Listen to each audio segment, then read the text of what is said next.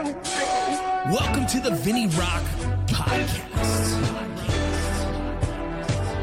I took the blows and did it my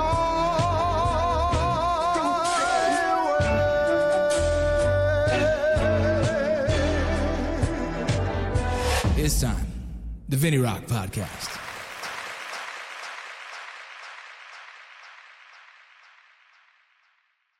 The VinnyRoc podcast would like to thank the following sponsors. Core Medical Group.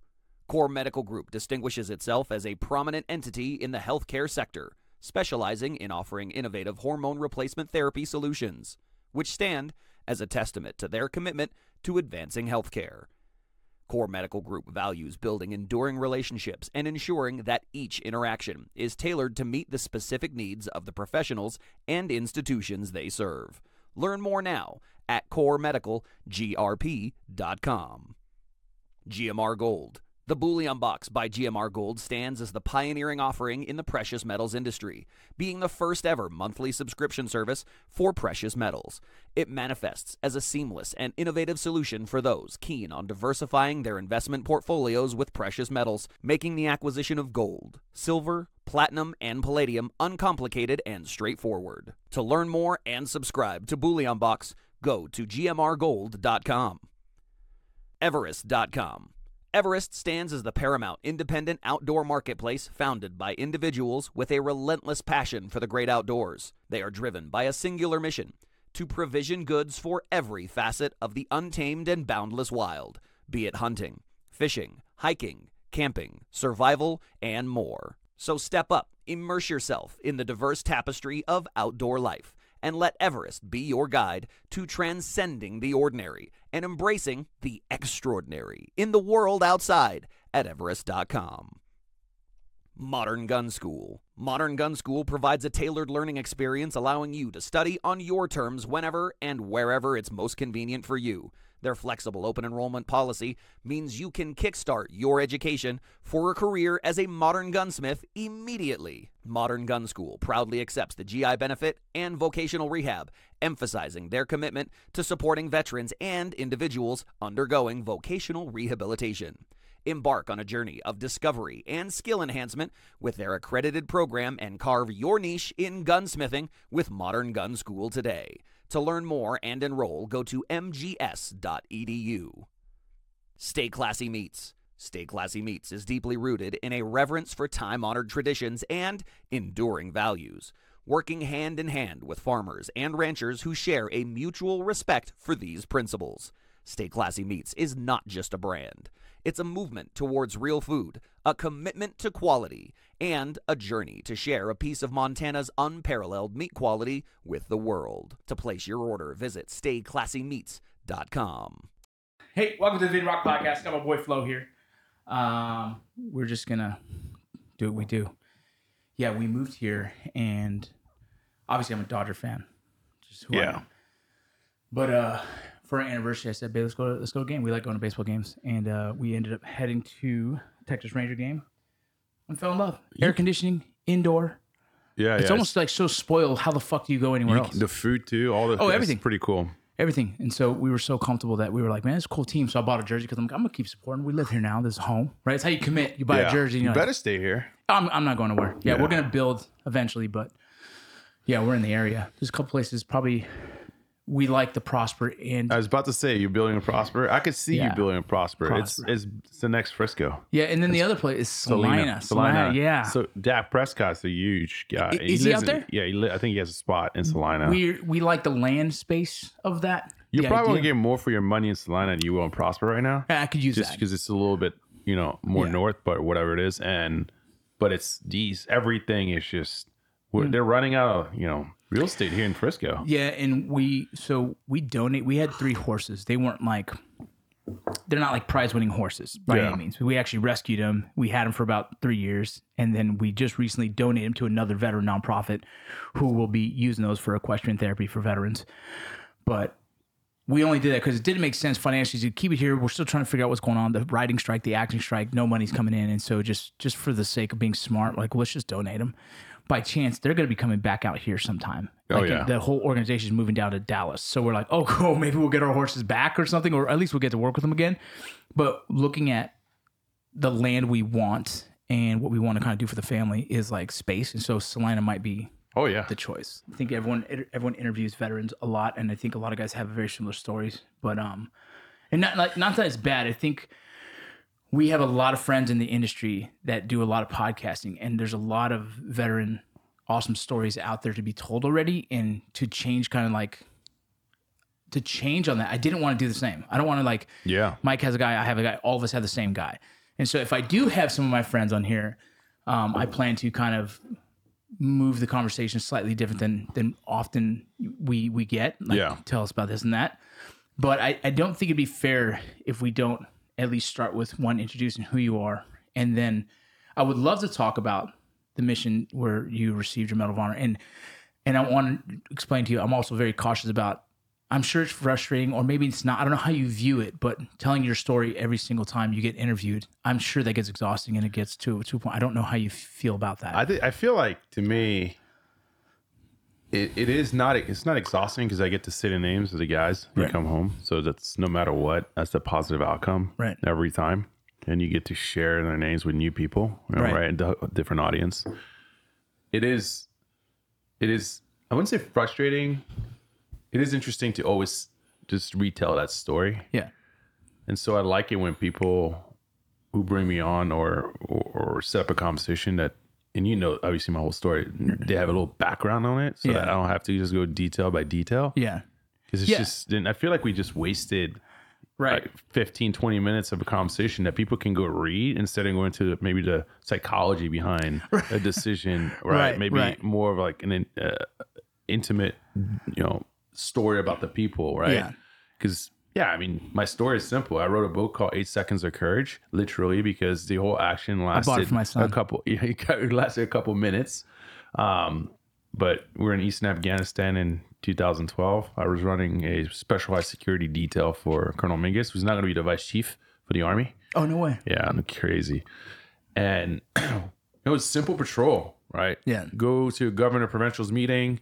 It happens every Wednesday. I mean, it's literally next to a national police base. Right.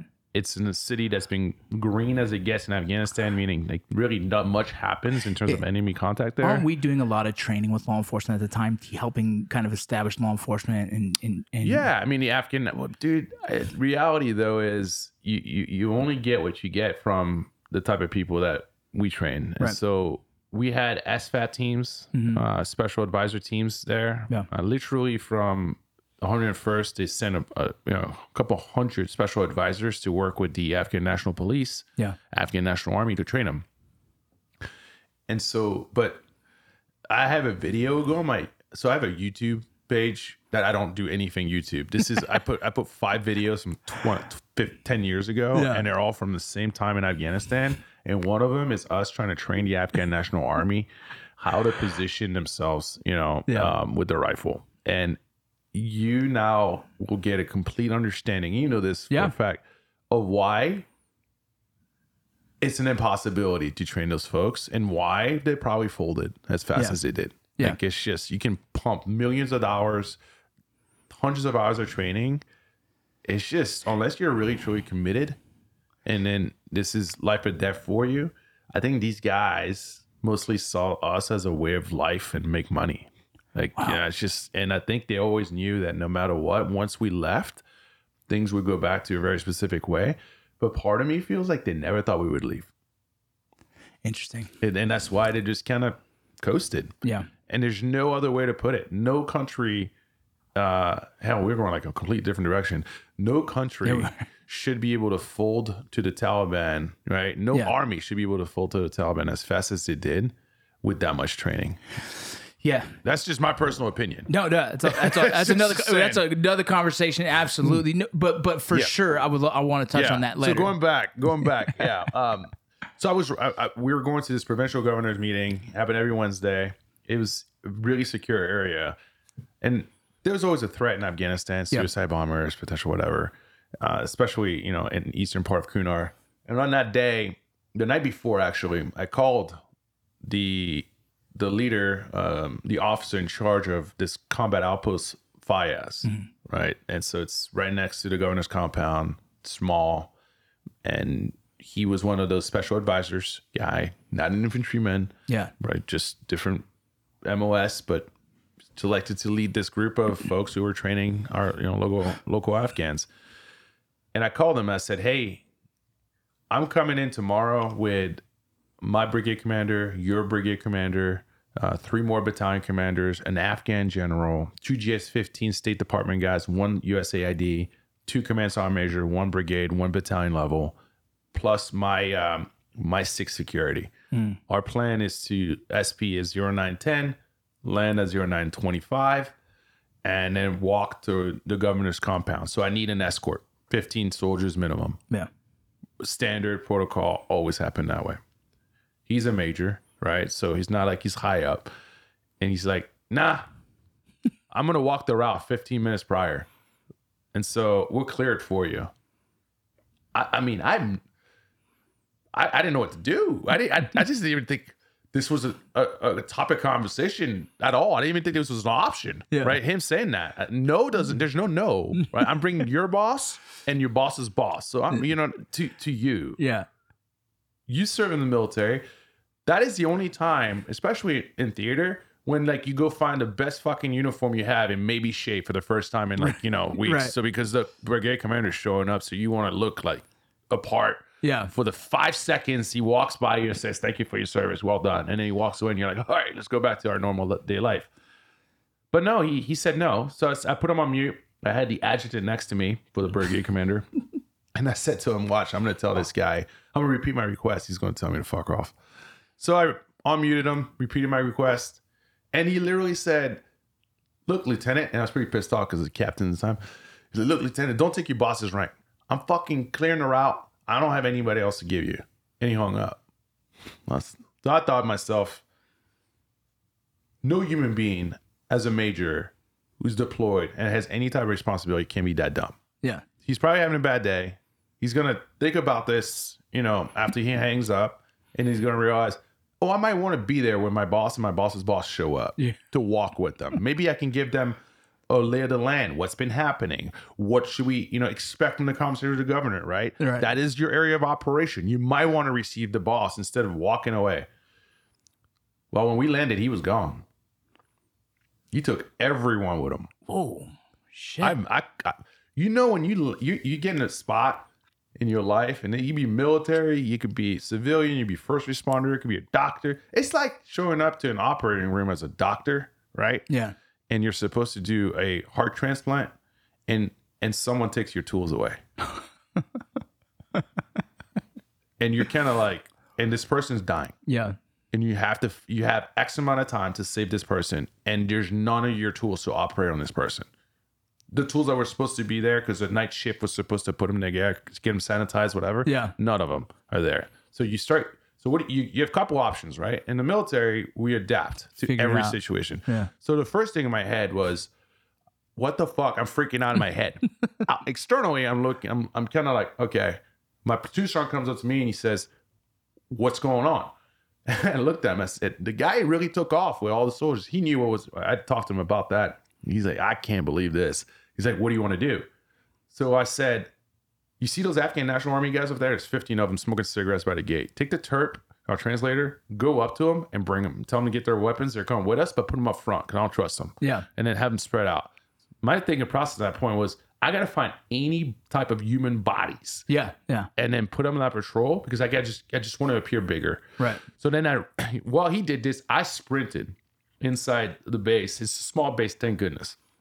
And then you go to the 3 places, there's technically 4, where you're going to find soldiers. Right. One, the Hoochies, right? Where they're sleeping. Right. I found one, Sergeant O'Brien. Still pissed off at me to this day because he lost half a butt cheek. I went to Chow Hall, right? Yeah. Cafeteria. No one was there. And then, of course, your place of business, the gym, right? Yeah. And no one was there. I missed one place, the shitters, right? I just shit, there's one of them hanging out over there, fucking have a dip in and sticking his long, sweet shit in there. But, and then I found like some civilian dude, KKR or KBR, were those guys. Yeah, KBR. Remember, KBR. And I said, "You're American?" He's like, "Yeah." He's like, "You got a weapon?" He's like, I'll find one. I was like, you're coming with me. I don't know. To this day, I've never been in trouble with this. And I keep telling this story. Maybe someone's going to come back and yell at me one day. But like, you know who he is? No clue. He's fine, but he didn't get Yeah, but after that day, you've never stayed in contact with him at all? No, I think He's never reached out? I never like really like for the first few years. No, he never reached out. And for a couple of years, I just avoided that conversation because I don't know if it was like we're allowed to bring, anyway, he came, he lived. And then we went on patrol. The boss kind of looked at me like, what the fuck's going on? But he trusts me, right? Yeah. And so as we walked outside the base, the way it operated was every time the boss left the base and we're, now in enemy country, I would put him inside of a diamond. So I'd have a guy, at the spear, left, right, and so rear. kind of like a 360 security on the individual. Straight up, right? What you call it, Secret Service style. Yeah. Right. And the reason you do this is you put him in there, him, the principal, and then you have your external security force. Mm-hmm. So you get hit, something happens, they fight the threat, you collapse on the principal, and then you take him or her away to safety, away from the threat. Good. So now I don't have that external force. So I had the Afghan National Army. I put him up front because I didn't know him. Yeah. And if you're gonna do a green on blue and shoot me, like, I'm going to see you turn around. Right. I'm going to pop you first. So I felt comfortable with that. And I started putting the brigade commanders in there, the battalion commanders in there. And there's 4 of us. And there's like, now we're outnumbered by principals. So I was like, I don't know how this is going to work. And I asked Sergeant Major Griffin, hey, you want to get in there? He's like, fuck no. Look at this bunch of you officers over there. Like, you got more, more to bite than you can handle, brother. And so he's like, I'm going to do our rear security. And I immediately, I was so thankful. Yeah. It's like, I got 22 years as an infantryman. I got our rear. Yeah. All right. I felt really comfortable. Having him, cover my rear. I was like, all right, I feel really good. Now I can really focus on the front. And then we walked. And 700 meters into the movement, right as we're crossing the bridge, TTPs, right, for the enemy. They came out of some motorcycles from the front. So there was a curve and to really create a diversion. Yeah. And as they created this diversion, guy walked out of it. The last house that was right before the bridge on the left with a vest. Mm-hmm. I didn't know he had a vest initially. My platoon sergeant turned around to look at me, based on the motorcycles. And as he was trying to look at me, started staring to my left, which forced me to look to my left. Yeah. And that's when I saw that guy. And right there, you just shit just develops, right? Rapidly. Yeah. And so I immediately stop myself from looking forward and focused on him. And then he made a move and started walking towards us really fast. And that's when I ran towards him and I yelled at him. He never looked at me. It was the creepiest thing. If I was an artist, I could paint him. I could paint his face, but I just can't. I'm not an artist. But still to this day, it's burned in your head. 100%. It's like watching the devil, right? Mm-hmm. But it's sadder than that because he couldn't have been more than 20 years old. Mm. Maybe could have been 16. Could have been 22, right? Right. Yeah, I know that. Yeah, right? Out there, it's a little interesting age. Look, and he had this fierce look, but you could see the fear in him. Mm-hmm. Because what he did is he had a vest and he deadman triggered it, so he was committed. Yeah. So and he never looked at me, and I'm 95% sure, not a doctor, but he was drugged. Yeah. Right. Those guys take those drugs because they're scared. Yeah, it's courage. And he. I never felt fear from him. Like he didn't make me scared. I just wanted to fucking kill him. That's all I wanted to do. Yeah. But I couldn't see a weapon on him. Yeah. And so he had those long man jams and then he had one of my platoon sergeants said he had a fake hand. I didn't see that specifically, but I just know his hands were covered. So I ran towards him. I hit him. When I hit him, I realized he was wearing. How'd you hit him with a punch? So I took my rifle. I hit him with the butt of my rifle. Yeah, dude, fucking straight fucking bam! Yeah. What's that course? The bayonet course, dog. Bro, and luckily for me, I didn't hit him in the face with it. Yeah. I hit him in the chest. He was about my height. Yeah. And because if I would have hit him in the face, I think I would be dead. To be honest with you. You think it would have knocked him out? He would have let go of the trigger. Boom. Right. Yeah. And so and so I hit him, and it kind of flung him back a little bit. And at that point when I hit him and I knew he was wearing a plate or whatever it was, I was like, fuck. So I immediately let go of my rifle and it was, slung to my kit and I grabbed him by the vest. Yeah. So now I'm holding a suicide vest. Jesus, bro. And all I can think about is just, I got to tell the boys the situation. I'm like, bomb, bomb, bomb, bomb, bomb. And so I start pushing him away, and I threw him as far as I could. And when he landed, he detonated. Yeah. And so I think the reason, it's speculation based upon, there's no facts, but there are facts, but I just don't know those facts. I think he was drugged. I think he was scared. I think when I hit him, he must have been just clinching. Yeah, even tighter. Right? And it finally, when the impact of the ground is when he let go, and that's when I saw something come out of his hand. That's the last thing I remember before it went black. And so... What was the rest of the patrol? What was happening at this time? So at that point, some crazy things were happening. One, part of the group was focusing just because they were focusing towards the motorcycles. Right. I think everyone else that was my location behind me saw me run towards the bomber. And I think you kind of it just happened so fast. Yeah, everyone's just kind of what the fuck's going on? It's crazy part. This is the craziest part of this whole thing. Mingus, the main principal that I'm protecting, that day, when we left that wire, I was always at the rear of the diamond because I always wanted the responsibility to grab him and put him to the ground. Right. Well, that day, just because everything was just so off and it felt, the spidey senses are kicking in. Yeah. Can't believe that guy left. I looked at Ochart, one of my PFCs, and I said, "You're taking my spot. I'm going to be at the front now at this, at the spear of this diamond because I want better visibility. And I really want to look at the Afghans, to be honest with you. If you see me go one direction for whatever reason, you grab the boss and you go the opposite direction." I don't know why I told him that. It's not like I was predicting a suicide bomber. I don't know. I just told him that. It's good instinct. It's just instincts. It's great instinct. It's combat instincts. Right.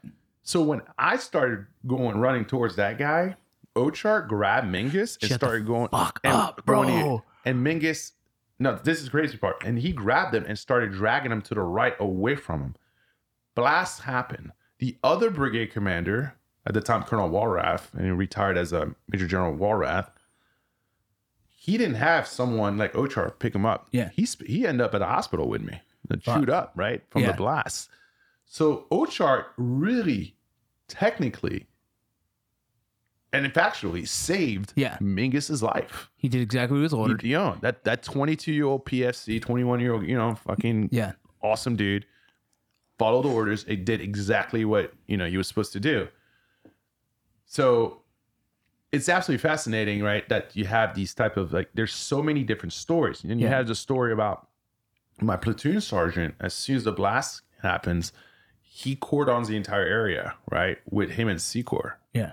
Just to make sure, because we had to do triage. Yeah, we lost 4. Right, 4 injured, right? And we had 20 plus injured. Casevac and medevac out of the country after that, right? It was pretty serious. Yeah. And then you have my medic, torn ACL, PCL, MCL, pretty severe TBI, trying to save lives, triaging, and then save my life by applying a tourniquet and keeping me awake, right? Yeah. You have my Terp that's here in Fort Worth, who's all messed up, right? Following my medic and helping, treat the wounded. You have C-Corps, right, with Ochart. You have Mahoney, my RTO, followed me. Yeah, he went with you during that. He went with me. So he's right next to the blast. Yeah, so when I threw the guy, he tried to go in there and trying to help push him down, right? He got the Silver Star for that. He's chewed up with his arm, right? Yeah. So you have so many cool stories. Not cool. I mean, I said cool is not the right word. There's so many important stories, right? I don't want to say heroic because I think we use that word hero. We overuse it and it loses its value or meaning. But you have so many stories now of these guys who just did their job to the best of their abilities against some really difficult odds. Yeah. And that's just a day of work. Yeah, it's I've always been fascinated and impressed with the young age of these soldiers who go overseas and do some fucking incredible shit. You know what I mean? Like my when one of my boys, my platoon sergeant and team leader were killed, I was in rear D because of an injury from Ranger School.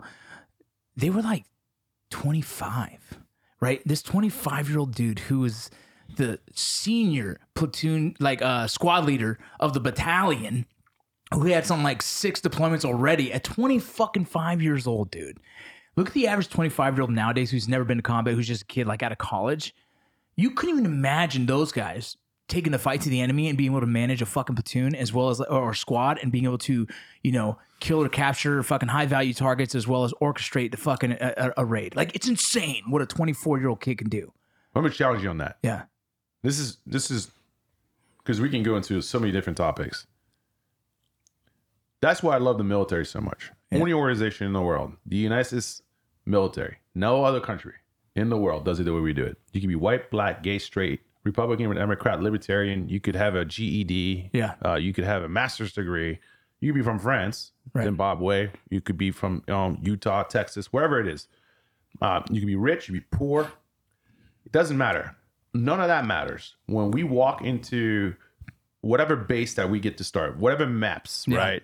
And then they send you to your basic training, your officer candidate school, or whatever else, your first assignment.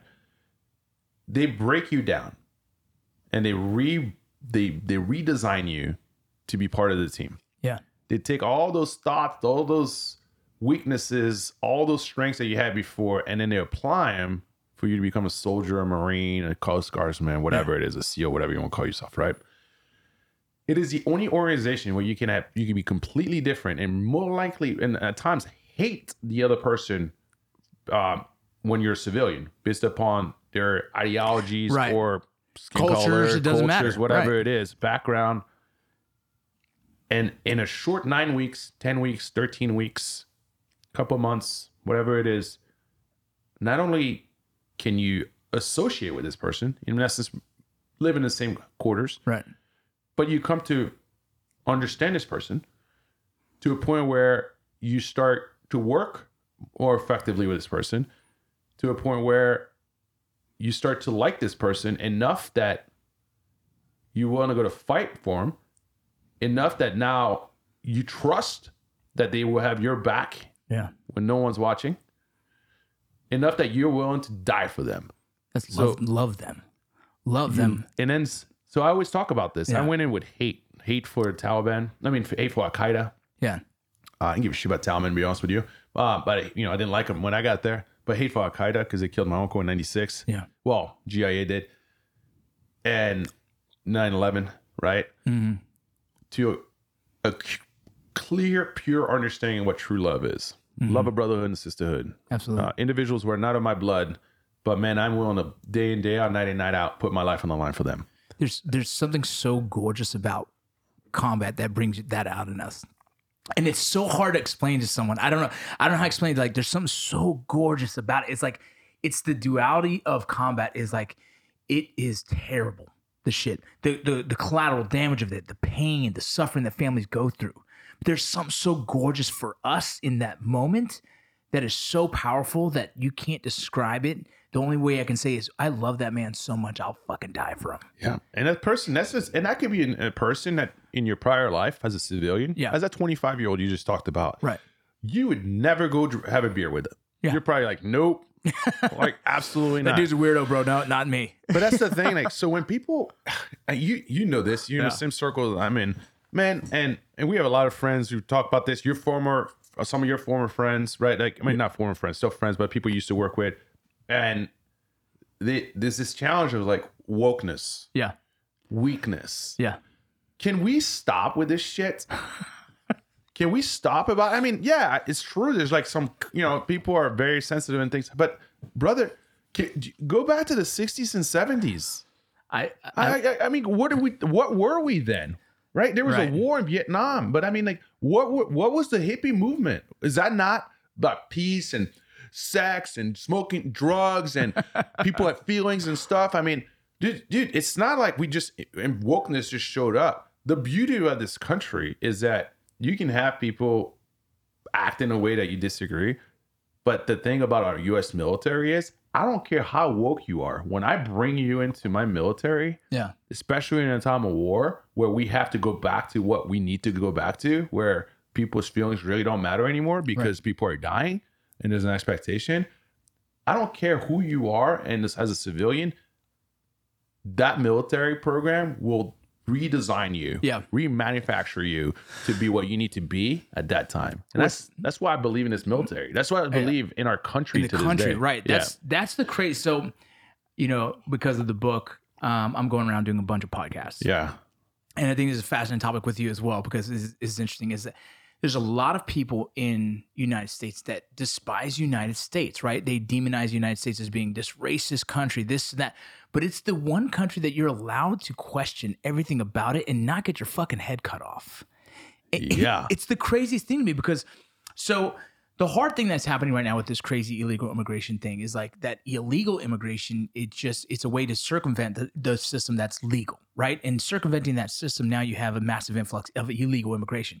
That's a problem. A lot of people don't like. You have two sides of this argument, right? Yeah. Close the border. Other people say open the border, right? And so, and so in that conversation, you have so many different people. But for me, some of the people who are immigrants to this country appreciate this country more than right. That's why the topic. So they appreciate this country more because of what, one, they had before, but two, the belief of like, man, this country does provide opportunity. Outside of that, it's the people who are almost sitting in a position of privilege, who can question and hate the country all you want. It's like, yeah, but dude, you've been spoon-fed this country your whole life. The lottery ticket of being born here has made you so absent-minded to the reality of what you have. It's tough. It's tough for me. I'd love to hear you speak on like why this country is this land of opportunity and still that beacon of light that people come to. It is the only country that I know of where you can be an immigrant and work your butt off and get an opportunity. Keyword, an opportunity. Yeah. Not a guarantee. Yeah. An opportunity to be incredibly successful, more successful than anywhere else in the world. We came from France. We live, in a pretty ghetto place in France. I'm lucky enough that I was adopted.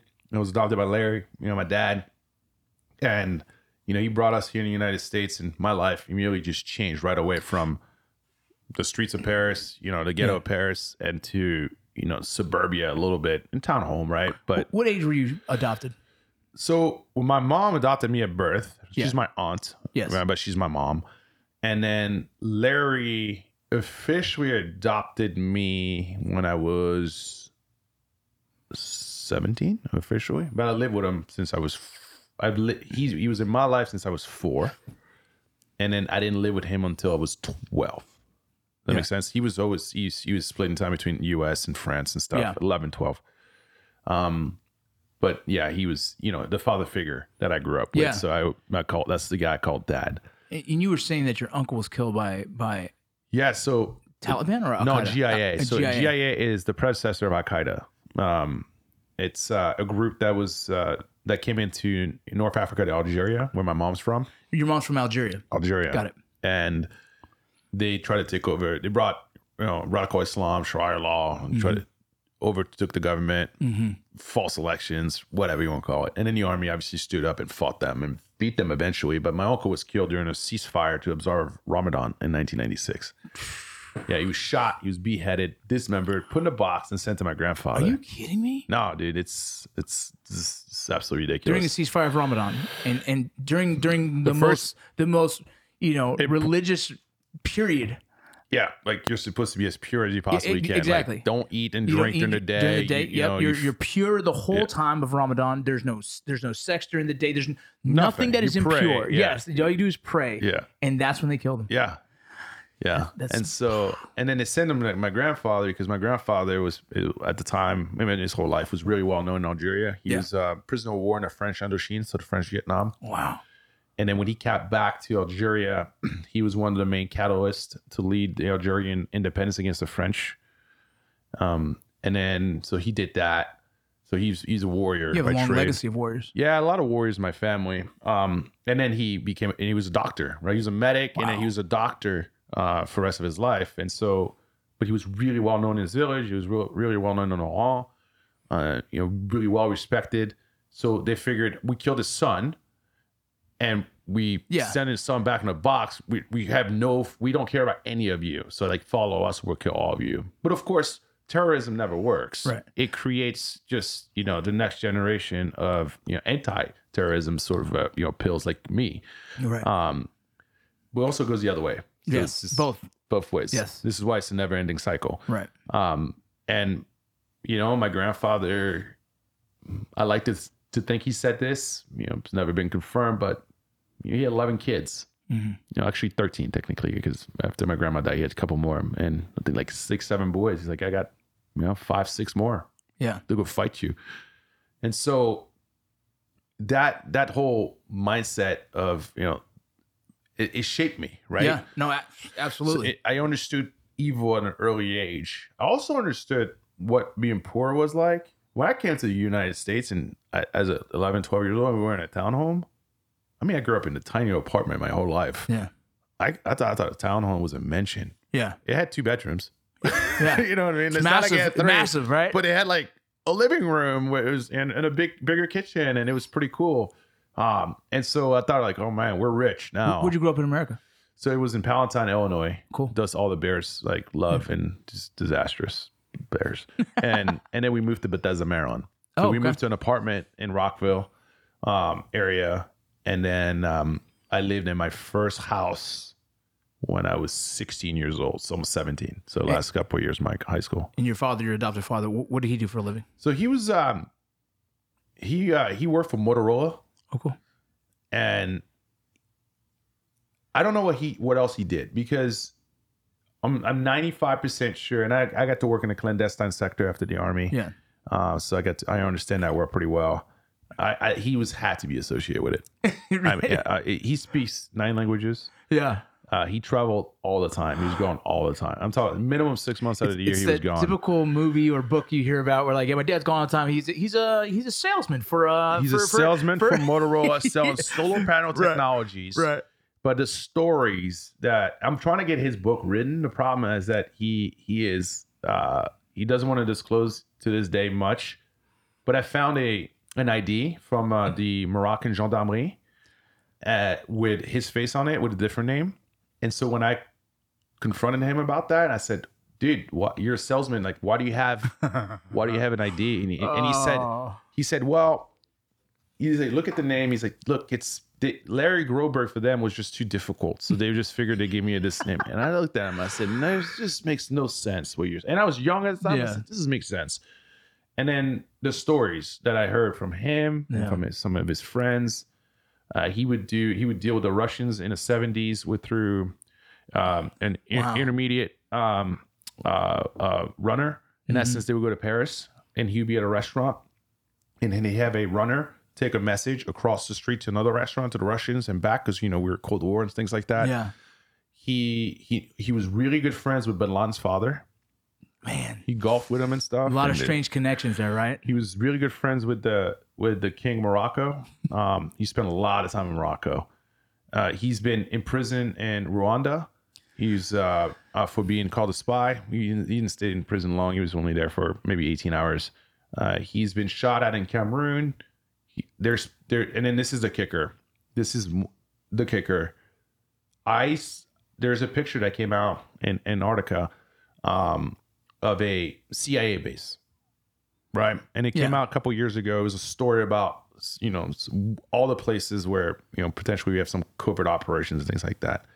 I swear on my uncle Abdu, that location that was in that story is a picture that my dad has on his in one of his folders. No, I saw that exact picture, and so when I confronted him about that, he's like, "Yes." He's like, "Oh no, I didn't know what they were doing. We did all the solar panels for all the stuff. That's what he sold. They trusted me. I just and built all the radios. Yeah. He's like, I work with all the governments. He had a really good contract. Yeah, so he had his got some crazy stories. But the thing about him is he just when he got divorced with his ex-wife. She's actually, I met her. Yeah. Because my half sisters are their mom. Yeah. She's awesome, by the way. She was really, really cool. So she took half of his money growing up. And so we didn't grow up with a ton of money. And then he lost majority of his money after the bubble, .com crash in 07? No, the 2001. 2000. Okay, got it. His financial guys sold and shouldn't have sold. And I don't know what happened, but and so he lost like really a lot, like his entire retirement. And he was old. He's 85 years old, man. So right now, so it's funny because he had a little bit of money and then he had no money, and we sold a house and things like that, and he moved to Carolina, somewhere cheaper. But that man meant so much to me, and he taught me a lot about what this country is about. Yeah. And he said to me, this is the country where you're gonna come in. It really doesn't matter what your background is.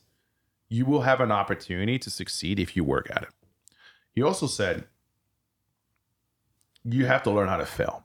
And this is what people hear. Here's the key to success, folks, right? Yeah. You can watch all the Instagram videos you want, and people will tell you 1, 3, 3 steps, start an Amazon, whatever, and you'll be rich. The key to success is learning how to fail. The key to success is not being afraid to fail, right? All those people that you see who have made millions of dollars, who are billionaires, whatever it is, some of them, take away the guys that were born into money and gals, they have failed multiple times in their lives. Yeah. They have tried things. They've put themselves in uncomfortable positions. They've lived in some shitty places at times. They started in their garages, look at the Bezos, look at the Gates, right? Look at those folks, right? All those really, they failed. They were told no. Under Armour, right? Mm-hmm. The owner and founder of Under Armour, he went bankrupt 3 times as a college kid, right? Yeah. But I mean, he failed, and his mom invested, give him more money in the 3rd time, and was like, "Let's go. You have a good idea. We just got to put it together." Eventually, he started Under Armour. I had this mentality with me, which is, especially when I was younger, I'm young. I need to fail. Yeah. If I have time to recover. I have no real money anyway. Like, it doesn't matter. Yeah. This is my time to fail. And so I started with this mentality of, I'm going to work harder than everybody else. I'm going to take chances. I'm going to bet on me. And if I fail, I'm going to learn. I'll know for a fact that I'll hate that feeling, but I'm going to learn where I dropped the ball or what happened. And I'm going to learn from those situations and those experiences. And I'm going to make sure that, if I made a mistake, I'll never repeat the same mistake, but it's going to make me smarter, better, stronger, and all that stuff. And so I did that. Yeah. And so people look at me, and French, didn't speak English. I was 12 years old, got adopted, finally moved into a better place. We started getting a little bit of money in our family. So you didn't have no food stamps and stuff that we had earlier on. Then he loses his money again. It's like, what the heck? I go to college, I work 30 hours a week to pay my rent, right? When I, to make, to pay for live, take a loan, right? Mm-hmm. Pay it back through the army. But the reality is that I always thought, I never knew where I'd end up, but I always thought to myself, I got to work harder than this person. Yeah. Because I don't want to end up in the spot that my dad was in when he was, 70, 65 years old. Oh, that's a big fear of mine, dude. It's just, right? So when you say, like, people fail, like, or I risk a lot. I don't give a shit. I know you do. So it's like, I was 6 years, almost 7 years as a federal agent, and I left to pursue acting. I didn't give a fuck. You know what I'm saying? And when we moved here, it was the same thing. I'm like, fuck it. Let's just go and set up shop, and I'll find a way. But that's been a big part of, like, why I've been able to be successful in many different areas, because I've been willing to just jump in and say, fuck it, let's go. Like, sink or swim, here we go. And that's what I've done. You know what I mean? And so I think it's, it's hard. I'm going to tell you, this is what I wanted to segue into anyways, this whole conversation is, what's hard about that is teaching your kids that. Especially when they grow up with a little bit more than you grew up with. Right. Yeah. In an environment that isn't conducive to teaching that, right? Yeah. In an environment that is, so like, just for example, like 2 days ago, my daughter's, we set up a little goal, and she's working on her soccer, and she's trying to kick the ball up to herself and then kick it while it's in the air. And she tried like 5 times, and she goes, you know what? I just suck. I just can't do this. And I was like, dude, you tried it 5 fucking times. Yeah. You know what I mean? Like, try that 10,000 times and then say that. Yeah. You know what I mean? And I was like, and I'm trying to explain to her, like, you guys try everything, and as soon as you're not great at it the first time, you're like, oh, fuck it, I'm just not good at it. It's not for me. It drives me fucking nuts, dude, because I'm like, where does that come from? And it's like, I know they don't get this from me because they see me do all kinds of weird shit. Like I want to be a writer. I've fucked this up plenty of times, and now finally wrote a book I'm super proud of. I wrote another book. It's okay. I'm not proud of it, but this one I'm pretty proud of. But also I read it and I'm like, I can do more. I can do better, right? Yeah. And so like I'm in this mindset of always getting better. They're in the mindset like I should be the best, or if I'm not, then it's not for me. And that fucking blows my mind, dude. And so like as a dad and you as a dad, I'm curious if you're ready for that and think about all those things. No, I mean, I don't think you can ever be truly ready for it. I think you just have to adapt to the situation that you're facing and instill the best lessons you possibly can. But it's actually fascinating you're talking about this. I'll go on Instagram, and a lot of my feeds is motivational, stories and stuff. And I guess, the algorithm picks up that I like to sell. And one of them came yesterday, which was about, and now I have tons about kids. Yeah. Because I have an 11-month-old. Right. Tons about kids. And one of them was about the most important aspect in raising a child isn't really, and this is crazy, isn't really about you as a parent and the environment that you bring inside the house. What's going to influence them more is the culture outside the home. Mm-hmm. It's going to be the neighborhood they grow up in. Yeah. It's going to be the school they go to, the church they go to, whatever religion you follow. It's going to be those relationships that they build. And I totally agree with that. Mm-hmm. I totally agree with that. And so right now we do live in a world where, all right, I'm not good enough. Someone's better. Let me go do something else. Yeah. Which is crazy, right? I grew up in France, where I spent 80% of my time outside the house with a bunch of hooligans. Yeah. And I got into so many fights in my life growing up. It hardened me, for sure. I'm not advocating for kids to get in fights, but I mean, I know, like, you talk about that culture, right? Yeah. And I played, some pretty high level soccer at an early age, but there was always someone better than me. Yeah.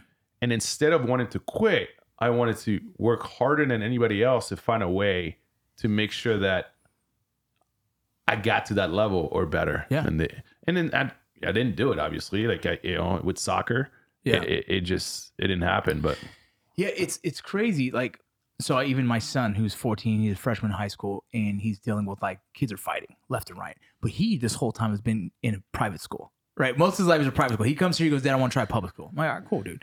And I say, public school in Texas, homie, you better be ready because you're probably gonna get in a few fights. And he's like, why? I was like, because you fight when you're in high school in a public world. That's what we did. You know what I mean? You know what I'm talking about? Like, men, you like a girl, someone gets jealous, fights, whatever, egos, posturing, whatever it is. yeah. And he's in school now, and like girls are fighting, guys are fighting. He's like, there's this big guy. And he said he wants to kick my ass. I was like, okay, so what are you gonna do? He's like, I don't know. I've been shadowboxing every night. He says, and I'm like, all right, man. And so we kind of went over like, don't throw a punch unless you have to, right? Kind of thing. But as well as like, you have to realize, you have to make a decision what you're going to do. Because if you back down, you're going to always back down to this dude, right? Or 100%. And so it's this kind of thing. Is like, Dad, I'm like, I want to say, go get your ass kicked, son. But show him that you're willing to fucking get an ass kicking. You know what I mean? Because in my head, it's like, look, if you're scared because he's bigger, you might win. You might not. But it's better to fucking go up there and stand your ground than to just fucking submit. Yeah. Right? And I say that, and Mom's like, are you sure? I'm really nervous. You know, Mom don't want him to get hurt, right? But I'm like, I know what this means in our world as men, but as well as it's kind of like the social environment of what you create. When you stand up to someone fighting, it's not only you stood up to him, the whole school knows you're willing to throw down. And you've just changed psychologically the outcome of what everything in the future from that point on, because people can be like, yeah, I won't fuck with him. He was wanting to fight. That's all you need. And trying to get that through his head is so hard because he doesn't get that. Like, they don't get how powerful just one punch, willingness to fucking engage will change the outcome of your whole high school, because people will be like, yeah, no, he'll fight next. You know how bullies are. Oh, man, I tell you what. I had this, when I was a freshman in high school, and remember, I came in this country in like sixth grade, seventh grade. I didn't speak English. So when I was in ninth grade, my English was finally getting there, but it still wasn't there. So that's another element. And that's I was an easy small. One. Right. That's too. an easy one for people to pick on. Yeah. But I was a good soccer player, but I did judo my entire life. Oh, there you go. And so like I knew how to handle myself, but I I don't know what I did, but I tried to talk to this girl, and she Asian girl, and then her brother was in a gang. Oh God. From my understanding, and he obviously and he was a senior, and he tried to for like 2 weeks. He would chase me down and not with like his people and try to like threaten me and kill me. And one day I just said, well, I'm just going to take my beating. Yeah. And so I went up to him and I said, look, dude, like, I don't know how I'll never get so I don't know what your issue is with me. Like, I didn't disrespect your sister or anything like that. But if you're out here trying to beat my ass, let's just do it. Yeah. And what's crazy about that is that he's just like shooting me away, and come to find out, and this is funny because this is a different aspect of it. I built a network. Yeah. I'm a hustler, but I built a network with the African American kids in my school because I thought I was African American till freshman year of college, because my mom's North African. Yeah. I was like, I'm African. So anyway, one of the kids that used to give me a ride to school occasionally. Yeah, I told him this, hey dude, like this guy wants to fight me for some reason. He said, just fight him. He's like, you're loose. He said, just as you said, just fight him. And you'll see he'll never fight with you again. Yeah. And so finally I had courage. I was like, I'm just going to fight him. And I'm going to get my ass absolutely well. I don't care if I'm national champion in judo as a fucking 11-year-old. Like this kid is, he's 6 feet tall. I'm 5'1". Yeah, exactly. He's 180 pounds. I'm literally at the time 105 pounds. Right. Like I might reach his nuts and maybe like get lucky. But so I was like, what happened though is that the kid that gave me a ride, he was a pretty rough kid too. He went up to him and said, you touch this kid, that I will destroy you and everyone in your group. And so they had like this thing. I didn't know about that. So when I went to like fight this guy by myself, like an idiot, like I didn't understand there was a whole backstory of these guys that had taken care of me already. But I remember the feeling I had inside which was overcoming fear. Absolutely. At a young age. And it's hard to do at that age, right? Absolutely. You're 13, 14 years old. Like it's really hard because you don't like today, no doubt. Yeah. I know what I'm doing. 13 years old, 14 years old. Yeah. That's my whole world, right? At that point, I'm going to get my ass kicked. Everyone's going to make fun of me. I don't really speak this language. Whatever, just deal with it. And I remember walking away from it, not understanding why this guy didn't want to fight me. He never talked to him again. No issue, right? Never. It just kind of disappeared. Yeah. You forget about it. But I remember internally feeling like, all right, I got this, right? Now, junior year, some other kid was this one, nobody ever fucked with me again in high school. I was walking down the stairs, the stairwell in my school, and then some kid dropped a full can of Coke to hit my buddy James. Yeah. And it hit my head. And then it split my head. And so I ran, and he said something, I don't remember what he said, but it made me realize who did that. So you're just minding your own business. And so immediately I look up and I see this guy, and I sprinted up there, and I grabbed him and I just beat the hell out of him. And I took his head and I smashed it against one of those like payphones. Yeah. And I got almost suspended for that. I should have been suspended for that. But there was sort of like a thought at that point was like, fuck, Flo's crazy. Like, just he's not a big dude, but like there's just kids you don't mess with. Yeah. And that's when I realized I had so much anger in my body. Like I didn't, from my uncle dying. Yeah, just and all this stuff. I had so much anger in me. A lot of kids that age do, and they don't even know how to manage it. No, I didn't know. When I was younger, so I have a twin sister, and my father was kind of like, if she comes home and someone fucks with her and you didn't do nothing about it, I'm gonna have that ass. You know what I mean? So like I had the fear of God in me that if I heard, so in elementary, it started in elementary. I remember one boy put like a bee in her lunchbox, and she came crying. I'm looking at her crying. I was like, what happened? She goes, David, whatever, put a bee. I was like, okay. And I found myself, sorry, dude. Boom. And I hit him right in the stomach. Right? He's like, when you're little and you get punched in the stomach, good night. Yeah. So the dude's like, done. All the way to like middle school, this kid named Ryan Morgan. Ryan, you remember this. But she comes down the stairs and she's crying. I'm like, what happened? Said Ryan Morgan pissed her off for some reason, somehow. And I'm like, oh, fuck. I'm seeing red because I'm thinking, I'm going home. My dad's going to kick my ass. Fuck this. So I'm looking for him. Where's Ryan? He's at the wall locker. And I did the same. I grabbed his face, boom, right into the fucking wall locker. He's like, what the fuck? Mouth is bleeding. My sister got mad at me. She goes, Vince, why would you do this? Like, You just said he fucked with you. I fucked with him. I don't have to deal with that. We're good. You know what I mean? It was just this mess. But by the time we got to high school, everyone knew. Like, this dude is going to fight for his sister. Wow, were you just like stocky too? Or Wasn't stocky. I was always a decent sized kid. Wasn't the skinniest in the world, but I was pretty skinny. By the time I got to probably my senior year, I started filling out. Yeah. But it wasn't that. I was like the average sized kid. Became a little taller eventually, than the average kid. But I was an athlete, dude. I got into a couple fights in school, like where I was just really throwing down with dudes, and it was just like. But I grew up having a fight. My dad taught me how to box, made me box. Yeah. My kids all wrestle, dude. They know. Yeah. They know, like, throw down, dog, if you need to. I wouldn't mess with your daughter, man. No, bro. My whole thing with raising my kids is when your kids get older, right? When you have more kids or just your one kid, whatever it is. Yeah, we hopefully want two. Yeah, good. You'll establish what the policy is as the family, right? And for my family, it's like we defend people that are weaker than us, and it's the same ideologies of us in the military. My family. Yeah. You defend people that are weaker than you, and if you get in a fight for defending your friend because he's getting bullied, I'll never get mad at that shit. I don't give a fuck. You just know you've been trained to do this your whole fucking life. That means use it, right? Like for my kids, use it. My son's been wrestling since he was 4 fucking years old. He competed in the fucking Texas State Championships at 4 years old. Yeah. He's been wrestling since he was 4, bro. Boxing loosely, right, with me, hands and stuff, since he was probably 7. The dude has a good fundamental foundation of what it means to get into a fight if he needs to. The best thing you can do for your kids, in my opinion, if you can't, I don't want to do what my dad did to me. My dad made me fight. And he'd like put me in there with even my brother, we'd throw down. And he's like, get inside. And you're like, bro, that's my father's 5 years older than me. I'm getting my ass kicked every single time. Yeah. Fun times. But he created kind of an anxiety to fighting that even when I started competing in the Army, I used to compete in the Army combative programs. Like, I'd walk up to the ring thinking, like, God, Lord, give me a heart attack. Let me die now, please. Because I didn't want to do it. Anxiety.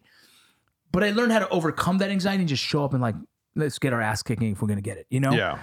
My kids don't have that so much as I did, I believe, because they've wrestled. And when you wrestle, it's the closest thing to a one-on-one fight you're going to get because you have to. It's you and them, and you're throwing down. The intensity is the same. Yeah. The fear is the same. All those thoughts that you have before you get in a fight, you're like, shit, I might get knocked out. You go for it. Same as in wrestling. And so, like, in my house, they all knew. One, defend your sisters. Like, we uphold that belief system, that chivalry of like, it is not dead. Yeah. And you protect the women in our household. But 2, your friend is getting his ass kicked. You better jump in and get your ass kicked with him. Yeah, you better. 100%. And I told my son the other day. So my son got messed with the other day, and he didn't do nothing about it. So we had a long talk, and it's cool. If he doesn't want to fight, he doesn't have to fight. But I want to talk to him about like, you need to make sure you control that because there's going to be a day where you need to. You know what I mean? And so he got picked on at this one school, but he has a little brother with him. His whole excuse was that I didn't want to get into this fight, and then they hurt Jarek. I'm like, cool, valid argument. I'm good with that. But next time I'd say call one of them out and say, hey, me one-on-one, me and you, let's go. That's what I'd ask them to do next. Because then they'd all be like, oh shit, this guy's down, right? Then they go to the park with their sister, who's 13. She's 13, he's 14, then you got your 10-year-old. They're all going to the park. I said, I'm going to tell you something right now, bro. If you don't defend her, I promise you, I will carry your little ass back over there and make you fight somebody. Yeah. And he's like, Dad, I said, bro, because you have to understand that is your sister and we die for our girls. But she might do it herself. She might do it herself. Yeah, she got handled. I think to me it's going to be with Orden. First of all, so going back to your question about today the quitting mindset and the environment, it is also it's an environmental issue, right? I think it's just being the influence of external parties, and so you can only control as much as you can. You got to lead by example to an extent.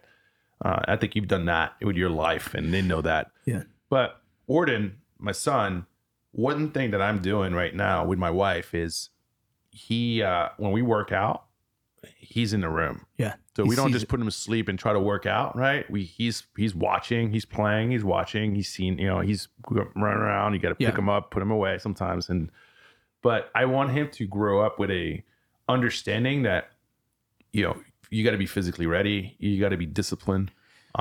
It's going to hurt. You're giving him that culture, 100%. So he's going to go into boxing for sure. As soon as he starts, he can put on some gloves and he's going to go into boxing. We go to the Frisco boxing. Why am I blanking on? Is it like title? Okay, title boxing. Title boxing. Yeah. And those are fun. I love those. And we have, there's a couple pro fighters, there who coach. Oh, cool. Oh yeah, and so and one of them has a kid who's about 2 months older than Orden. Yeah, they're gonna be sparring partners, Well, dog. that's what you were talking about. That say, hey, like in real reality, when Orden's about 3-4 years old, like this kid's gonna be a boxer no matter what. I mean, he might not like go professional boxing, but he's gonna grow up in a boxing environment, so he's gonna be a stud. Yeah. I want Orden to just be in there. Maybe his, maybe he'll be Orden be his punching bag in the end, but but he's gonna grow up there, and then he's gonna do. I did judo, right? Gave me a really good foundation, great skill. So he'll do what is wrestling, judo, Brazilian jiu-jitsu, which is everyone. It's like the cute thing to do now. Everyone Brazilian jiu-jitsu. Which is all I love Brazilian It's jiu-jitsu. great, But it's just everyone wants to be, they watch MMA and they're like, okay, I'm doing Brazilian jiu-jitsu. Maybe I'll do that. But the whole purpose is that I want Orden to grow up understanding what hard work is about, what commitment is about, what integrity is about. Putting, and what do the right thing when no one's watching. Again, integrity is going to have to work hard. But just as just as you said, when he is facing that bully, because I don't think he's going to grow up being a big kid. When he is facing that bully, that he knows he's got a foundation to defend himself. Yeah. Now, whether or not he has the mental fortitude, is something that we have to figure out and work on. Yeah. And I think that's what I had to figure out and work on when I was a kid. Everyone goes to that. Everyone has to find it. When I was 13, when I was that kid, I was, I'm half his size. It took me a couple of weeks to be like really get the strength and courage to go get my ass kicked. Like, because I knew I was walking into an ass kicking. Like, I wasn't doing no ass kicking. Yeah. Like, it was just like, all right. Yeah. It worked out.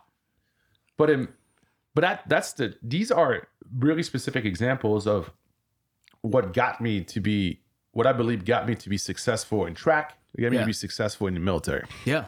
Those experiences as a kid, that foundation that we built, those experiences that shaped that foundation, allowed me to be more of a warrior, potentially, than I probably should have been. But still, it's just sports is a key. I think it is too. I think so. In our house, you have to play a sport of some sort. One of my sons is 10, who is not into the sports. Well, he wasn't. He just told me he wants to try tackle football again. I was like, "Yo, motherfucker, what's up?" Yeah, but he, he wasn't into tackle football. I coached him in football. I coached him in basketball. I coached him in baseball. I coached him in everything I could to try and get him excited about it. Nothing. He didn't take to anything, and now he's in golf. And I'm like, cool. Something that's going to challenge you, something that's going to put you into a competitive nature, because I think life's competitive, but as well as that's a good sport to have. You know what I mean? 100%. And so he's doing that. He might go to, but all of them play a sport. They have to. My son the other day, he's going through his growing stuff, and he hasn't been playing much football. He's on the team. He gets a little bit of playing time, and he's like discouraged. I said, "You're going to finish. Like you played the season. When the season's done," I asked the coach Ray. I said, "What is that he needs?" He goes, "He needs to get stronger and faster." Sounds good. He's in a speed. I got him in speed lessons right now. Every Monday night, he does speed with his sister. And so I'm willing to invest into their sports because I know how valuable it was for me. It kept me out of gangs. It kept me out of trouble, but it taught me competitive nature. It taught me how to lose with grace, right? That's the one thing people don't know how to do is lose with grace. I lose in baseball, go like, all right, I deserved it. I wasn't good enough. I didn't do good enough. I didn't do my part. And it's so important to teach our kids that, because life is so fucking competitive, dog, that when you don't have a competitive kid and they go to life, they go, life is hard. Yeah, motherfucker, because you're not willing to lose. You're not losing gracefully. You're not losing and saying, okay, take notes what I do wrong. I have my older daughter. She's 20. She's a fucking gangster. Accidentally, she was raised in a fucking wrestling match. She was raised in an MMA gym. She was raised, as a fighter. And now she's taking on life like a fucking gangster. And she says, I'm a little too abrasive. I'm like, it's okay. You can learn how to fix that. Yeah, 100%. But being a female whose willingness to fucking engage with people is valuable as fuck. I think it's the most important thing you can ever. I'd rather have someone that's a little bit more abrasive, that's a little bit more forward, right? Than someone that's shy and. I agree, dude. It's just look at business. So, going back, actually, just one step back. About this country, right? Because we got into this conversation. We went to kids and stuff. I love it. When my dad said, fail, right? Learn how to fail, because this is no matter what your background is. This is the one country where if you work hard, you're going to get an opportunity. And you got to seize it. You can't be scared to go after it. And so I took that to heart. And so I kind of look back at my life, and when I was 20, zero chance in the world, not a single chance in the world, I would have told you that, I'd be an executive at Microsoft. Yeah. No way. No one would cross my mind because that would have been an impossibility. Right. This country makes impossibility realities. Yeah.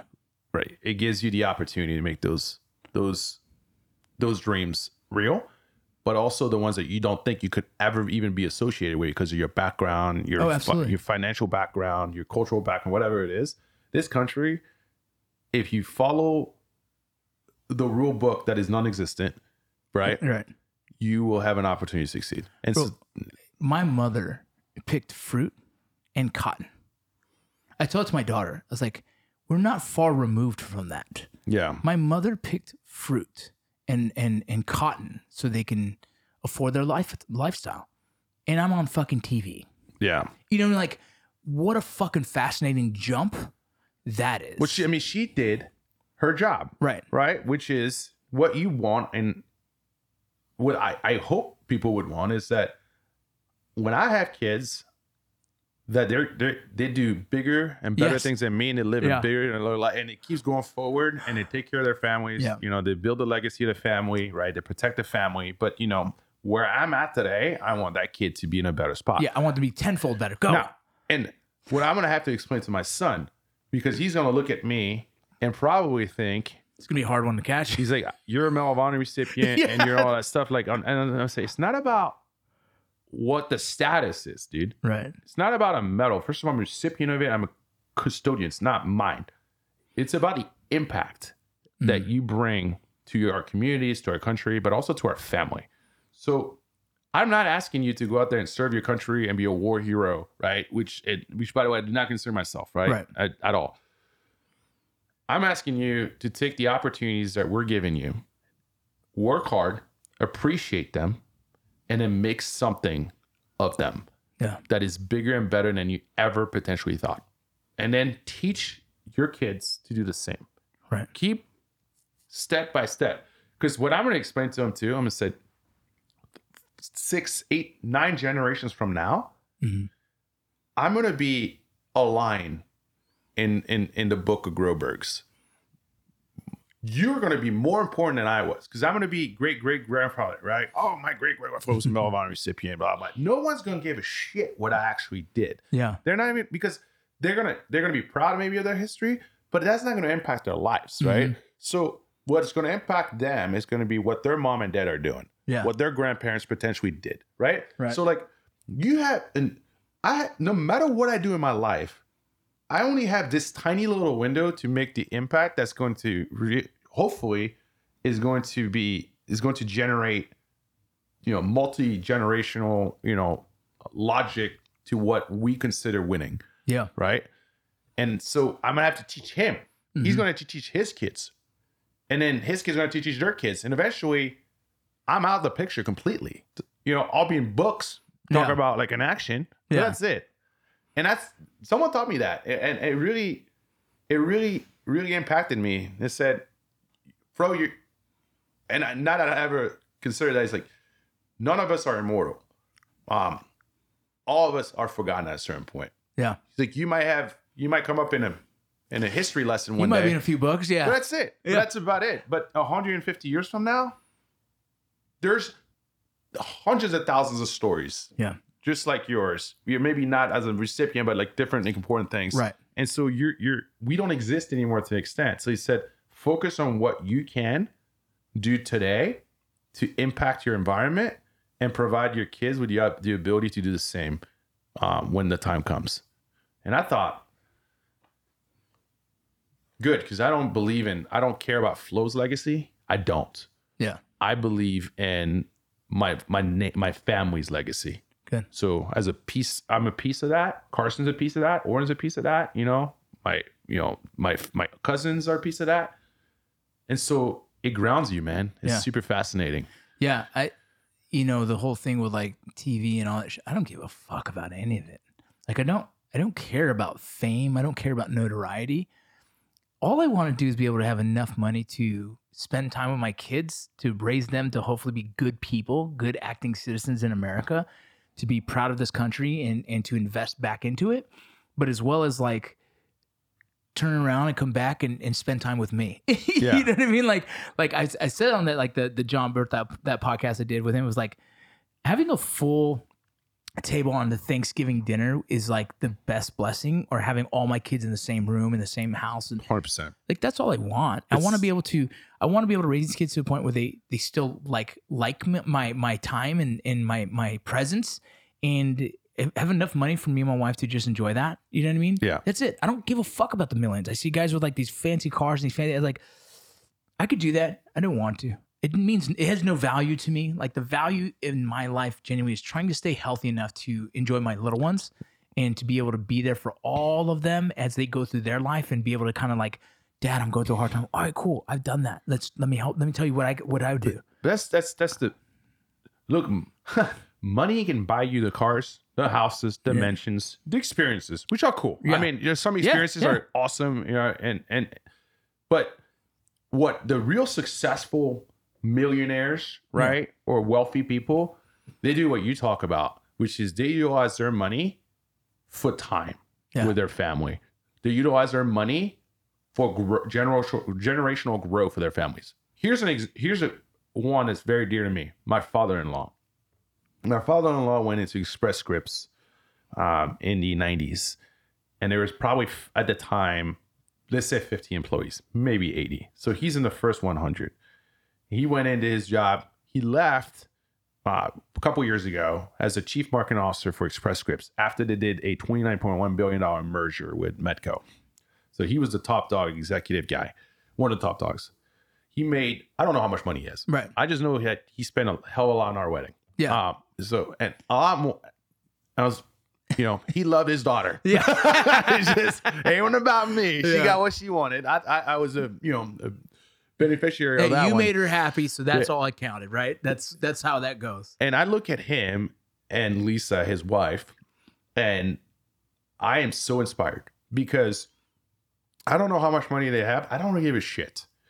I know it's good enough that they can do whatever they want in life, right, for the rest of their life. But he uses his money in a way, they use their money in a way where priority is health and education. Beautiful. So their kids, when they gave him money, it was for health and education. So I know that when whatever he leaves, they leave for us and our family, is going to have with the stipulation of health and education. Yeah, and it should be. And right now, the most important time of the year for him and Lisa is Thanksgiving. We're always in St. Louis. There is nothing more important than having a whole family at that dinner table that weekend. Larry cooking, doing his thing. He's damn good. That's and all crazy. Of us spend time together. And that is to him, that's the Ferrari, right? Yes. To some other people. To him, that's the G5 jet, right? Yeah. He's got enough money that he could buy himself whatever he wants. Yeah. But he's got the Audi that's, $65,000, right? Which is about the average cost of a car now. Right. They don't, they've been in the same home for the last 20 years. They're comfortable. They're very comfortable, but they use their money for experiences with the family. Yeah. And to take care of their family. They use it for our house in Maine, where we spend the summers at. I want to read his book, because that's what I want. That's what I strive for, dude. If like film and television is an art form for me too, as a form of expression, and it makes me feel good. I enjoy it. That's my passion, is being able to do that. It's art, man. Yeah. It's gorgeous. It makes me feel like alive, right? But if I could find a way to make the kind of money where I don't have to do it, I do it because I continue to enjoy it, but as well as be able to fly everyone in for Thanksgiving and have it, bro, that's life for me, dog. And that's life for me. And it's cool that you're seeing that. Cool that you're saying, like, I don't think my parents created that for me, but as well as they did do that. Like, we used to do family reunions like every year. Yeah. And like, my parents are the ones who did it. They're like, hey, everyone's coming to our house. We're doing this. And me and my twin sister, we just talked on the phone the other day. Like, all right, let's start doing it for our family. Yeah. Like, we need to keep that up, because it's super valuable. And really, what my sister said, like, really stuck when she goes, remember our cousins who like would annoy the fuck out of us and we couldn't stand them? And then she goes, but those are the only memories that stick. And I'm like, yeah. Yeah. That's the beauty of it, is like all the weird shit, the annoying shit, all the that's the stuff that sticks. I love that. I mean, that to me is, because that's true wealth. Yeah. I'm the same mindset as you, where, I mean, look, I'm wearing a Beyond shirt, which by the way, great company. Great company. I love still Beyond. around, and a hat, right? I mean, I got money now. I got plenty of money, and I just don't spend it on what some my friends probably would spend it on, because those my experiences watching my dad, when I got up in the morning, I'll never forget this. This is why I'm super cognizant of how I act in front of my kid. Yeah. I understand, like, now he won't have memories for, he won't remember being a year old, but I'm gonna make sure I don't fuck that up when he's 5, 6, 7. 'Cause I still remember things when we're 5, 6 years old. Yeah.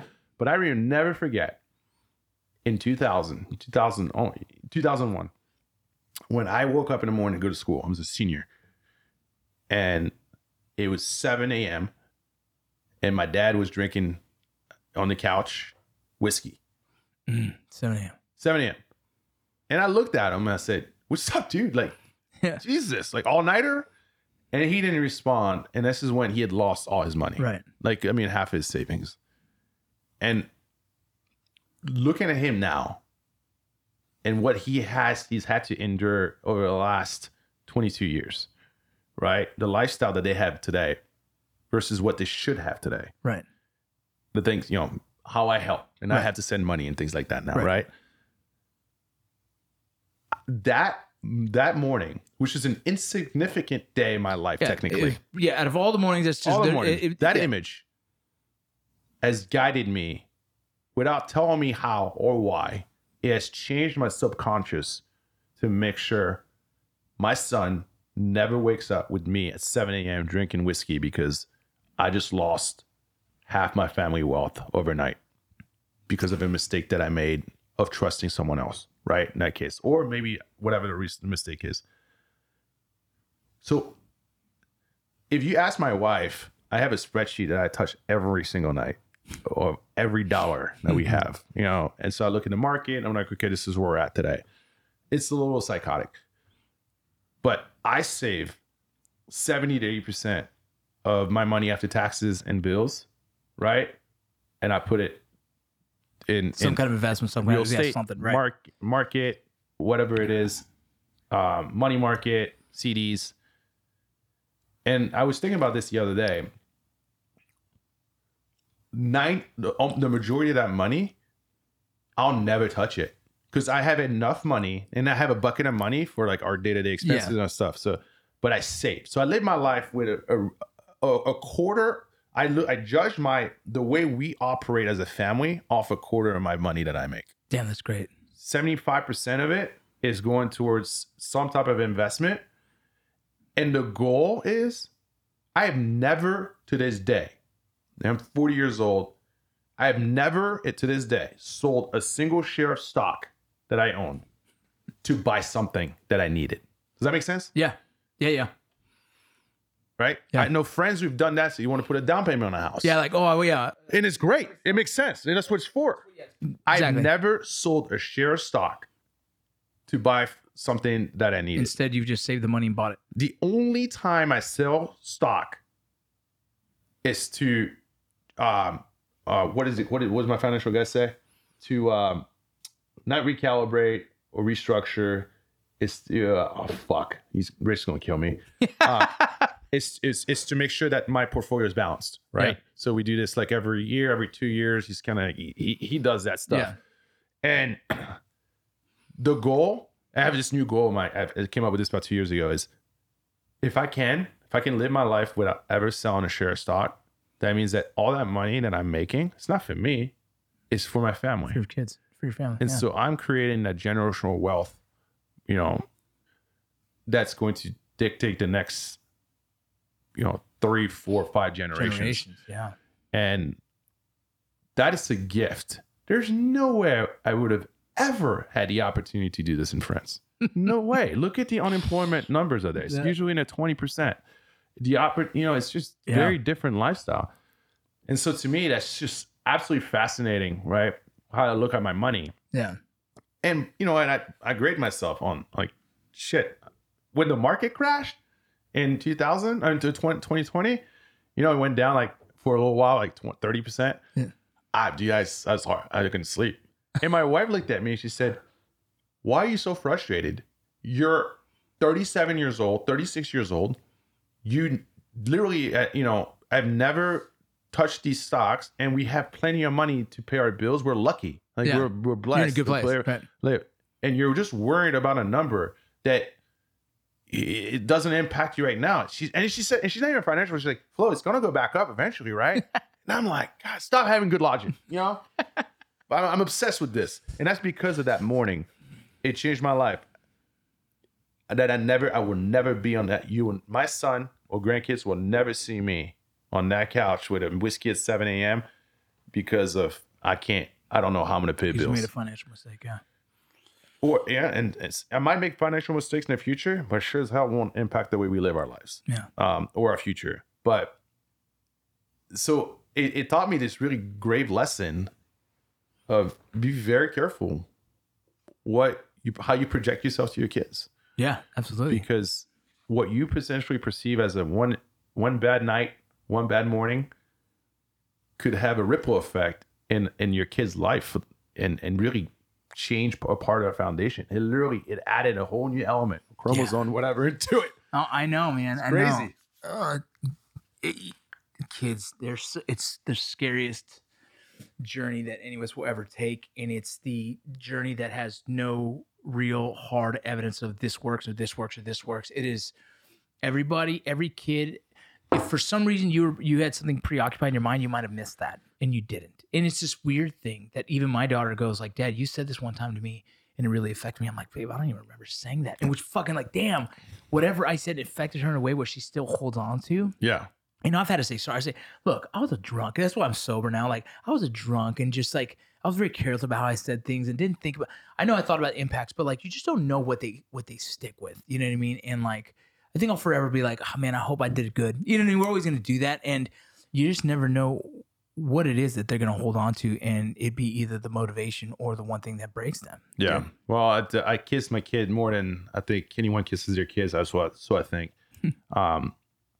I'm as present as I can be. Still need to be better. These phones, man, like they're evil because like you don't even realize it. I'm playing with him, and you know I hear noise, and I'm boom back on my phone, and I don't know how that's going to impact him or not. But you know this is the world that we live in to an extent. Yeah. But he's gonna grow up knowing there's one thing he'll never feel. He's never gonna feel that he wasn't loved. Yeah. And good. So but I feel bad for him too. Like I feel bad that I'm his dad because he's gonna grow up working. Like my dad put me to work when I was I came in this country. My kids, I know. He's gonna see friends. He's gonna look at me and say, "Well, we have enough money to do this." Like I was like, "Nah, dude, you gotta go earn it. Mm-hmm. Like you just gotta go earn it because that's what I did." I think it's important. I think it's important having those kind of foundations and to make sure you're holding those. You know, because it's like. I'm not easy on my boys. I'm not hard as I was probably to my oldest, but I'm not as easy as people would probably say because I'm like, no, you're men. You're going to have to endure a lot. And I'm going to help you. I'm going to teach you. Yeah. You know what I mean? My son wanted to quit football. No, you're going to sit there and you're going to sit on the sidelines and you're going to try and earn a spot. And if you don't, it's because we're not working hard enough. And what do we have to do? Work harder. You know what I mean? I hug him. I love him. I give him all the affection that I never had as a son to a father. I did bridge that gap at least. Yeah. But I'm still very hard on the reality of like, here's the facts. Like we got to own our shit. If you're not good enough, that's why you're not playing. No one has anything against you. Yeah. High school, they just want to win and you're not the player that they're picking right now. So what do we need to fucking do? And that's just the hard truth. And I think sometimes my wife's like, oh man, that's a little harsh. Like, is it to tell them the truth? Because I'm the only motherfucker that wants him to be successful in this world. I'm the only guy guaranteed that want him to be better than me. So I'm going to be honest because I think everyone will sugarcoat him his whole life. And I'm like, no, bro, you're not good enough. Well, you tell him my football career lasted two plays. I want to play football and my mom thought that was the dumbest idea in the history of the world. But she let me. And it was a punt return and a kick return. And I realized, like, this is not, the football coach. So Yeah, I'm good. I went to high school in Bethesda, Maryland. And next to us, our school, and right next is a grocery store it's called Giants, like a Safeway, whatever. And when people, I'll never forget this. I went to the gym. I went to work out to lift with the team. And the coach said to me, I need you. He gave me $5. Literally, I'll never get this. He gave me $5. He says, I need you to walk to Giant and get as many donuts as you can buy for $5 and come back. So I went to Giant. I came back with, like, donuts, glazed donuts. He told me to sit down. He's like, eat the donuts. And he made me eat the donuts. Because you were too small? I was so skinny and tiny. And he wanted to fatten me up.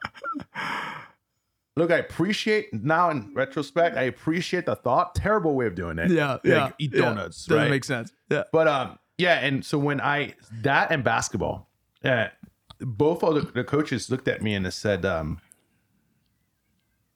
love your enthusiasm.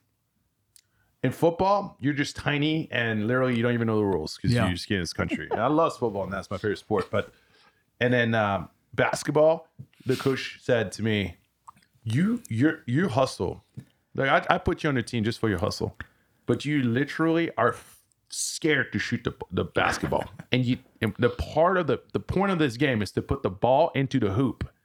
And for some odd reason, you're against the idea of putting the ball into the hoop. I was like, I like to play defense. He's like, that's great. You probably should go run track. And so I played soccer, which was my sport, and I ran track. Yeah. And then I went to college for track. And so sometimes you got to get the tough lessons. And so your kid, maybe football's not his thing, right? Yeah. Maybe it was something else in the end. But I never quit. Yeah. Right? I was told that sometimes the three sports, man, baseball, dude. I love the game. I know you're a baseball player and you're fucking great. You're a great baseball player, but bro, my dad played baseball and he was the opportunity to play for the Cubs back in the day, right? And we're a White Sox family. I'm a Cubs fan, but they're a White Sox family. And his dad told him, if you throw one single pitch for the Cubs organization, I want you to renounce your name and go do something else. So he never did. But so my dad loves baseball, right? Favorite sport and football. And so when I came to this country, he said, I know you do judo and soccer. Let me teach you some American sports. So he put me in baseball. I had never held a bat in my life. So when they put me and I did one practice and they put me in a game and we went to a game and they finally, like in the 7th inning, 6th inning, they're like, oh, let's put the new kid in there. I didn't speak English, whatever. And I didn't know what to do. And I stood in that batter's box with this bat and then this ball's coming at me. It freaked me out. Like, so I'm like ducking. Yeah. And they're all mad at me. Finally, like the coach comes up to me the next, like 2 innings later, he says, when you see the ball come, I want you to lean forward. It's okay. So I lean forward. Guess what? I get hit by the ball. So now I'm on base. I didn't have a concept of how to run the bases. So he's like, I need you to steal that base. So when he throws it, you need to go from this base to this base. I was like, sounds good. I didn't realize I need to stop there. So I run, I steal it. Now I try to go steal this one. And I try to go, by the way, I'm out, like going into third. I didn't realize I was out. So I'm running and I'm celebrating. I thought I scored a run. And then the coach came up to me and my dad at the end, he's like, yeah, listen, this is not a charity team. That's what he said. And he said, and I didn't understand because I didn't speak English at the time. But my dad's like shaking his head. Like, I understand. Pretty much like, I'm not allowed to come back. Yeah, he's just not going to play baseball. Yeah. But my 3 favorite sports other than soccer are it's basketball, NFL. You go to a lot of football games. A lot. Yeah, I was just there last night. Well, yesterday at the Cowboys game. Yeah. I love it. I did 5 years working with the Jets and Dolphins. Oh, did you? Yeah, on the player development side. Just cool. For fun. Yeah. And I love professional sports. I like watching sports. Yeah. Yeah, it's I maybe watch too much of it, right? But you know what? It's fascinating. What happened is that I'm a Bears fan, and we're having a horrible year. I used to be a huge Bears fan. I used to be a huge Bears fan. I'm glad you're not anymore because it's just disastrous. And last night, this season, I've finally been able to set real expectations, but not be bothered by by the team. Yeah. Does that make sense? Yeah, you used to fuck you up. Used to ruin your day. It ruins the day. It ruins the week. It's just like football is actually the hardest sport to watch as a fan because it dictates your week. So if your team, let's say your team sucks on Sunday, then Monday, you turn on the news and you read about it, and then you talk and you just think about it this whole week. And so if they win, it's like, damn, Monday, like, let's go. Right? I stopped doing that. It's hard. Yeah, I stopped. I used to be like the Dodger thing would like Dodgers. They'd lose and it'd ruin my fucking night, and I'd be a jerk. And I just stopped. I told my wife, like, I'm done. Win or lose, it doesn't pay my bills. So I gotta stop. I can take your money away if you gamble. Yeah. I don't gamble. But yeah, man, it used to hurt. But I stopped doing that. But either way, dude, it's a good discussion. Yeah, man, let's do this more often. I'm right here, bro. Anytime. Yeah, no, seriously, really cool. I love to hear your insight with kids because I know you're embarking on that journey now, and you're going to be going through it. And it's kind of fun to see, my friends now go through kids when I have a 21-year-old coming around, and it's cool to watch. And it's cool. Someone like you raising kids, I'm really excited to be a part of that, to be able to see that. And hopefully, if you ever need anything about that, you just ask me, and I'll tell you my opinions on it all. And they all could be wrong because that's the way this goes. But seriously, man, it's cool. I wanted to have you on here. I want to talk about your story, but outside of your story, I wanted to just talk about life. And you've been a good friend of me. We've been good friends for a while. You've been pushing me on my journey as I am on TV and doing the whole Mayans thing, and it's been cool. By the way, about your Mayans thing, I still can't watch the final episode. I can't. I mean, spoiler alert. Yeah, I'm not even gonna. Well, if you haven't seen it at this point, it's on you.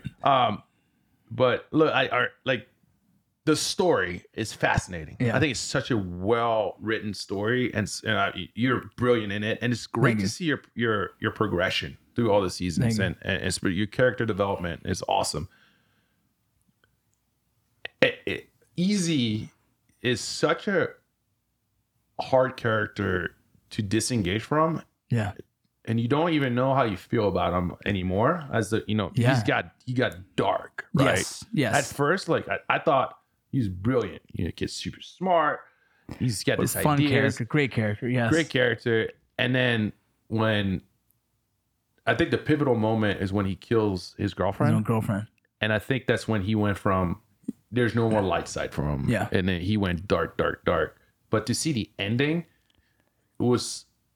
I can't watch it because I can't even imagine filming that scene and being able to do this to a brother and well deserved, by the way. Yeah. Because he did this to his brothers, right? And what's crazy is I think that camera's having issues. I think it's a memory card.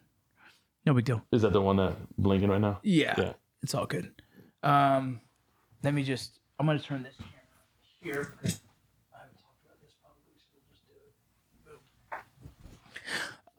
So I haven't talked about this publicly, so I'll tell you this. When we're rehearsing the scene and I'm holding him. Yeah. You haven't seen it yet, have you? I saw that. Okay. And I stopped. So just rehearsing that. We're going through the lines and he got emotional. And then we all got emotional. And it was crazy, bro. It's like a platoon that's breaking up for the first time. Yeah. It's like leaving your platoon. I've been there for 6 years with these guys. I've seen their junior high kids go to high school and go to college. Yeah. And I tried to ignore it all because I didn't want to be emotional about it. I just wanted to just do my job and go home, right? And it's really hard to when in that moment we're all in the same room and we did the rehearsal and we all kind of lost it.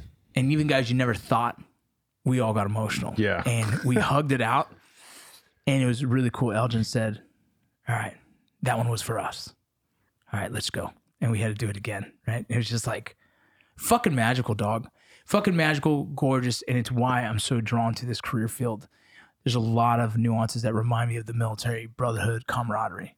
That we're giving our souls, not in a figuratively of to the devil, I'm saying, but we're opening up our hearts to the world to vulnerably give you a part of us during those moments. And it's not easy. And when it's received well, it just feels really good. And so it's different. No, I think it's just and the reason why I'm so drawn to professional sports and sports in general is because of our time that we spent when I was deployed. I'll leave you with this, right? And to kind of give you a perspective of what the impact you and your comrades in this field are having. When I was deployed, my first tour, we had 3 computers and 1 phone.